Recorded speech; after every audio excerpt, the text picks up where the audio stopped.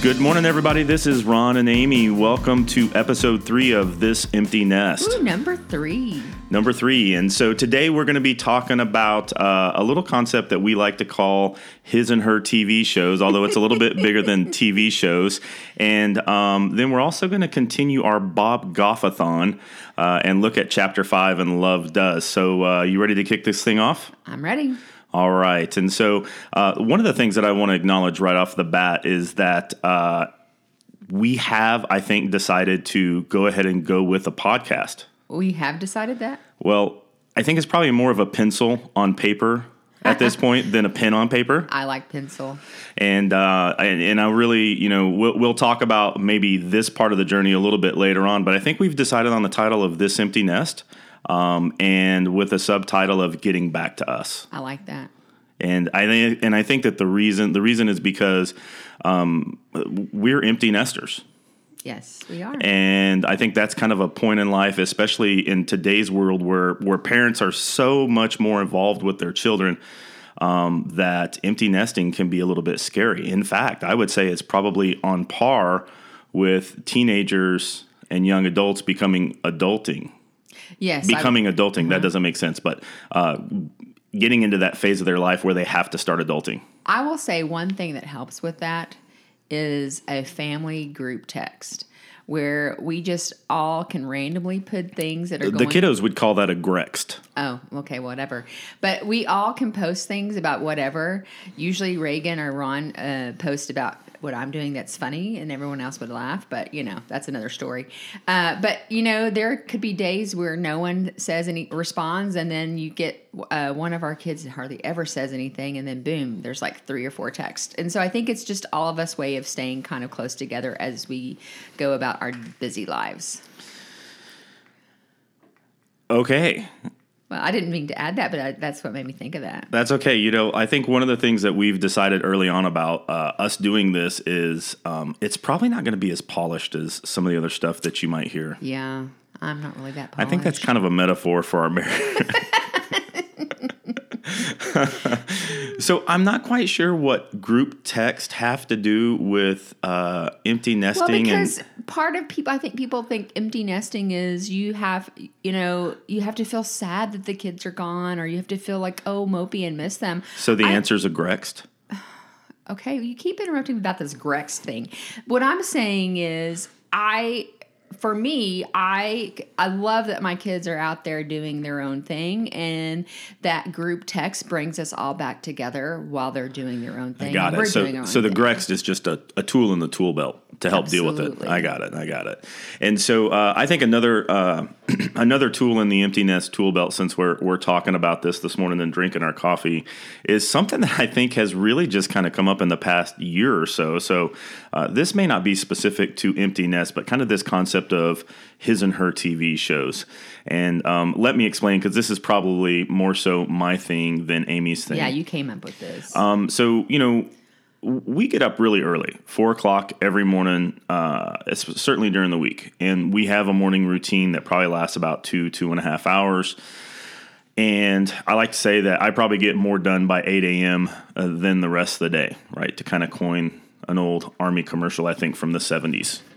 And the idea that at the end of the day, which at the end of the day for us is like 6 p.m. It's 6 p.m., 6:30, like where we're starting to wind down. I'm not looking to read a book. I'm not looking to make myself better. I'm just quite honestly, I'm looking to try and figure out how I can start to turn off brain cells for the day. And that sounds horrible, putting it into words and putting it out there into the world, but I just like to watch a good TV show for like an hour and a half a day. And so, but then there are also times when I'm traveling, and when I travel for work, I do the same thing when I get back to the hotel room at night.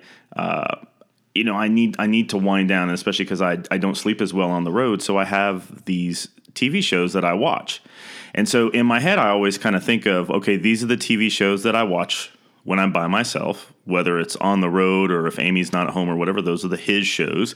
And for me, those tend to be a little bit more manly shows like Vikings or, swords and fighting They're and not stuff. all manly. Don't kid yourself there. No, they're not all manly.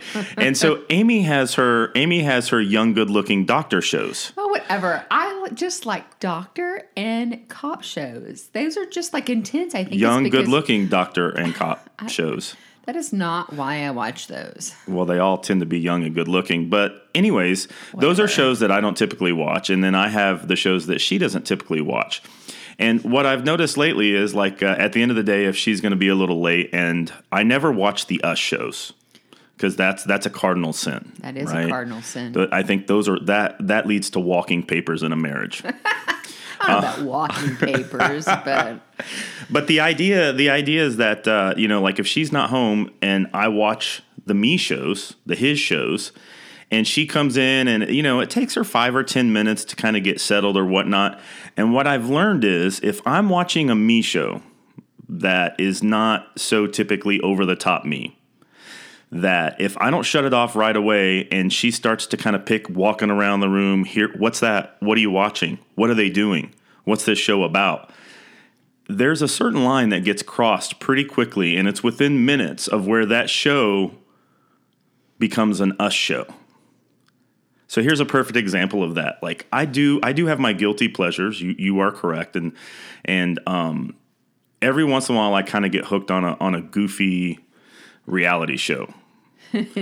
I typically don't, and I make fun of the kids, especially the girls, for watching their reality shows. But not too long ago, and I forget how I got on it, but I got on the show Below Deck, which is about it's a reality show about yachting. Because we're going to go on that next year. Yeah, exactly.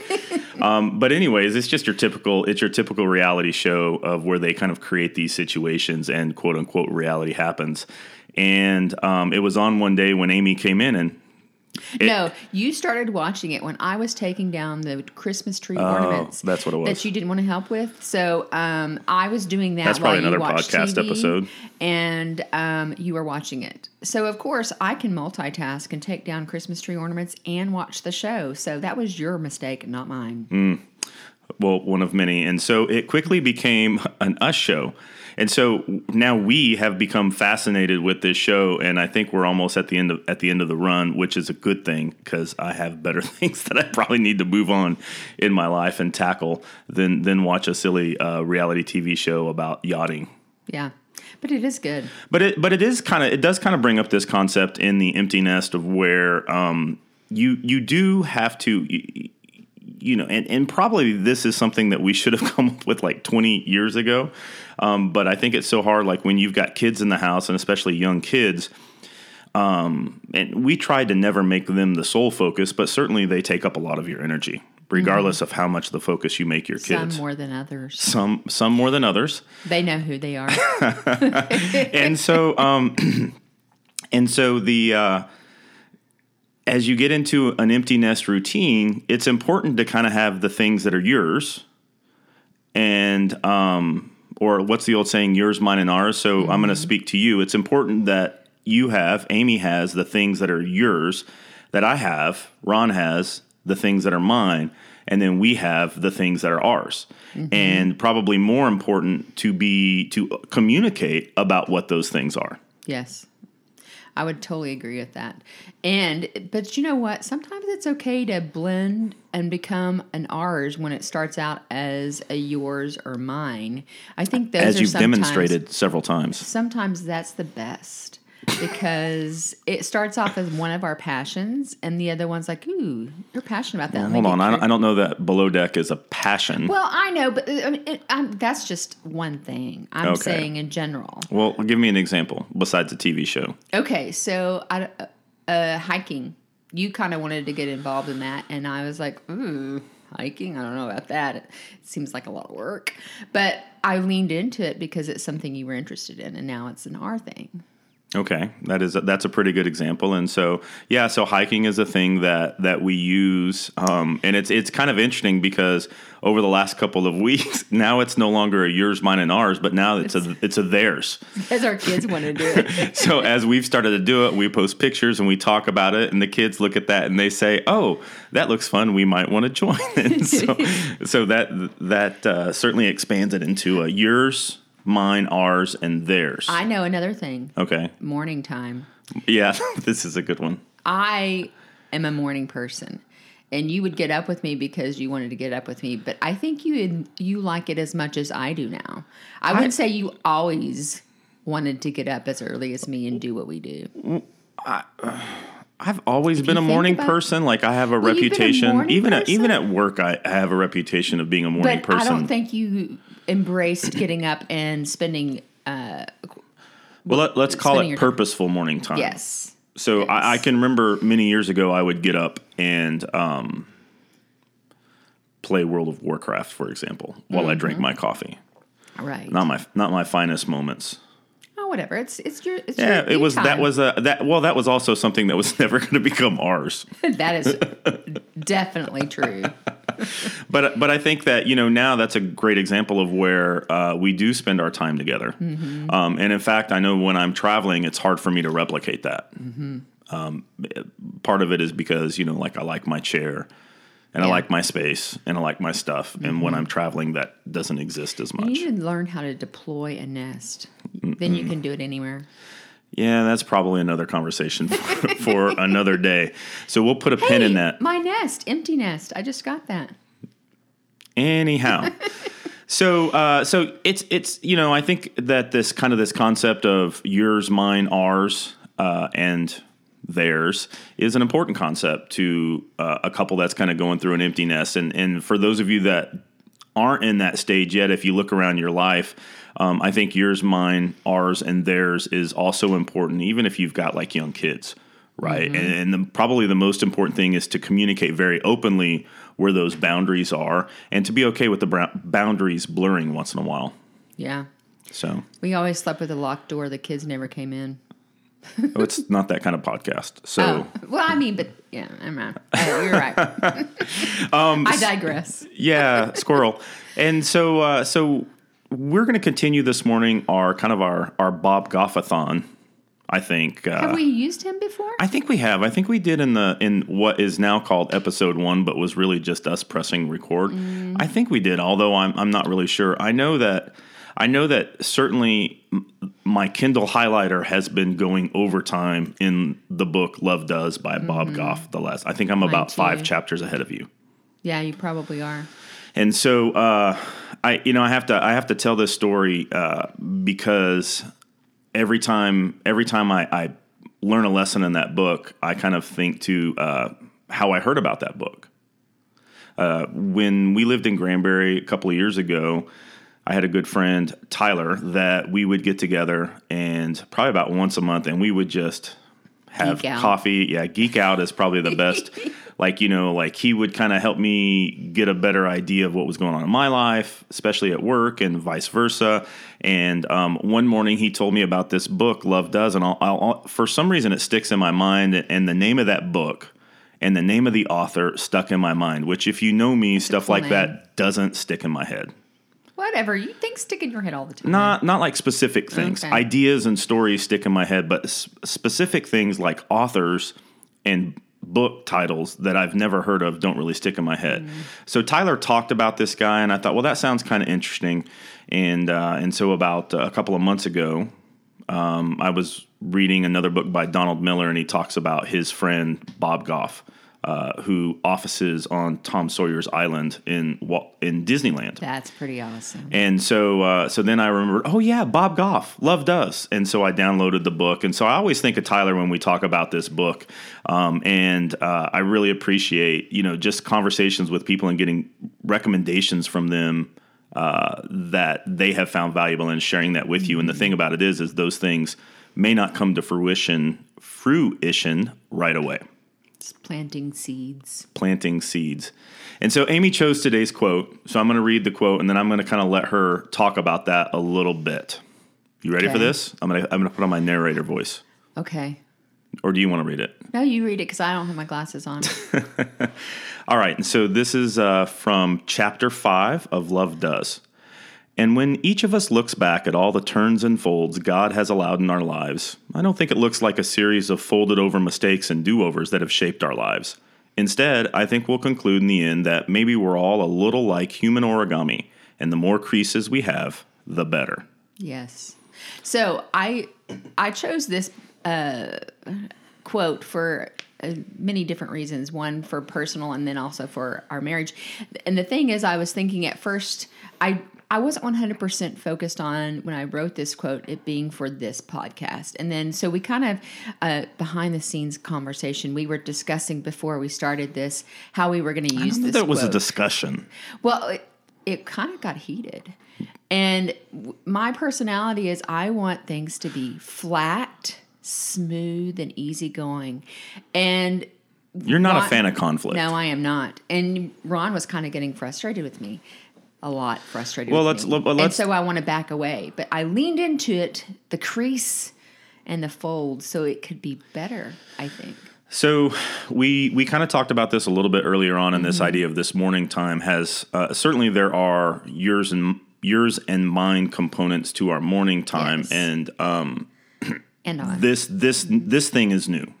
This us spending this time to record something on some mornings is now in ours. Yes. And this is new. And in fact, this is the first weekday that we've recorded. We've got to go to work here. In fact, I'm getting in a car and heading to Austin later today. But I am already kind of in the headspace from having my morning time end up somewhere. So finding something that inspires me and then writing about it. Mm-hmm. You have not really been in that space. No, my morning time has been for the past year of me time. And so I'm usually about at least half a mile or a mile behind you on a road when we go somewhere. So I'm running to catch up to you, and I'll get there. I'm just a little bit farther behind. And so I think that, kind of this idea is like, as I'm gonna use a Brene Brownism here, that we rumble with, it used to be that, and we're nowhere near done growing in this area, but it used to be that when we get into any kind of disagreement, you would just retreat, and that always left me feel like I didn't have a partner in that conversation, right? And so I didn't know why during those times, but now in reading books like this and quotes like this is understanding that we both kind of crave the creases. Yes. I like the creases after the fact. I'm still not a fan of the creases during the crease. During the crease. Because that's like hard. I'm not a fan of the crease during the crease. Okay, let me process that. Well, when the process of creasing the paper, it's a fold and it's kind of rough and messy. Do you think the paper feels pain when you crease it? I don't think the paper feels anything. But you do. I do enjoy the origami at the end. So I enjoy I'm embracing, starting to enjoy the journey or the crease, but I do enjoy the finished product. Oops, I'm sorry I touched that thing.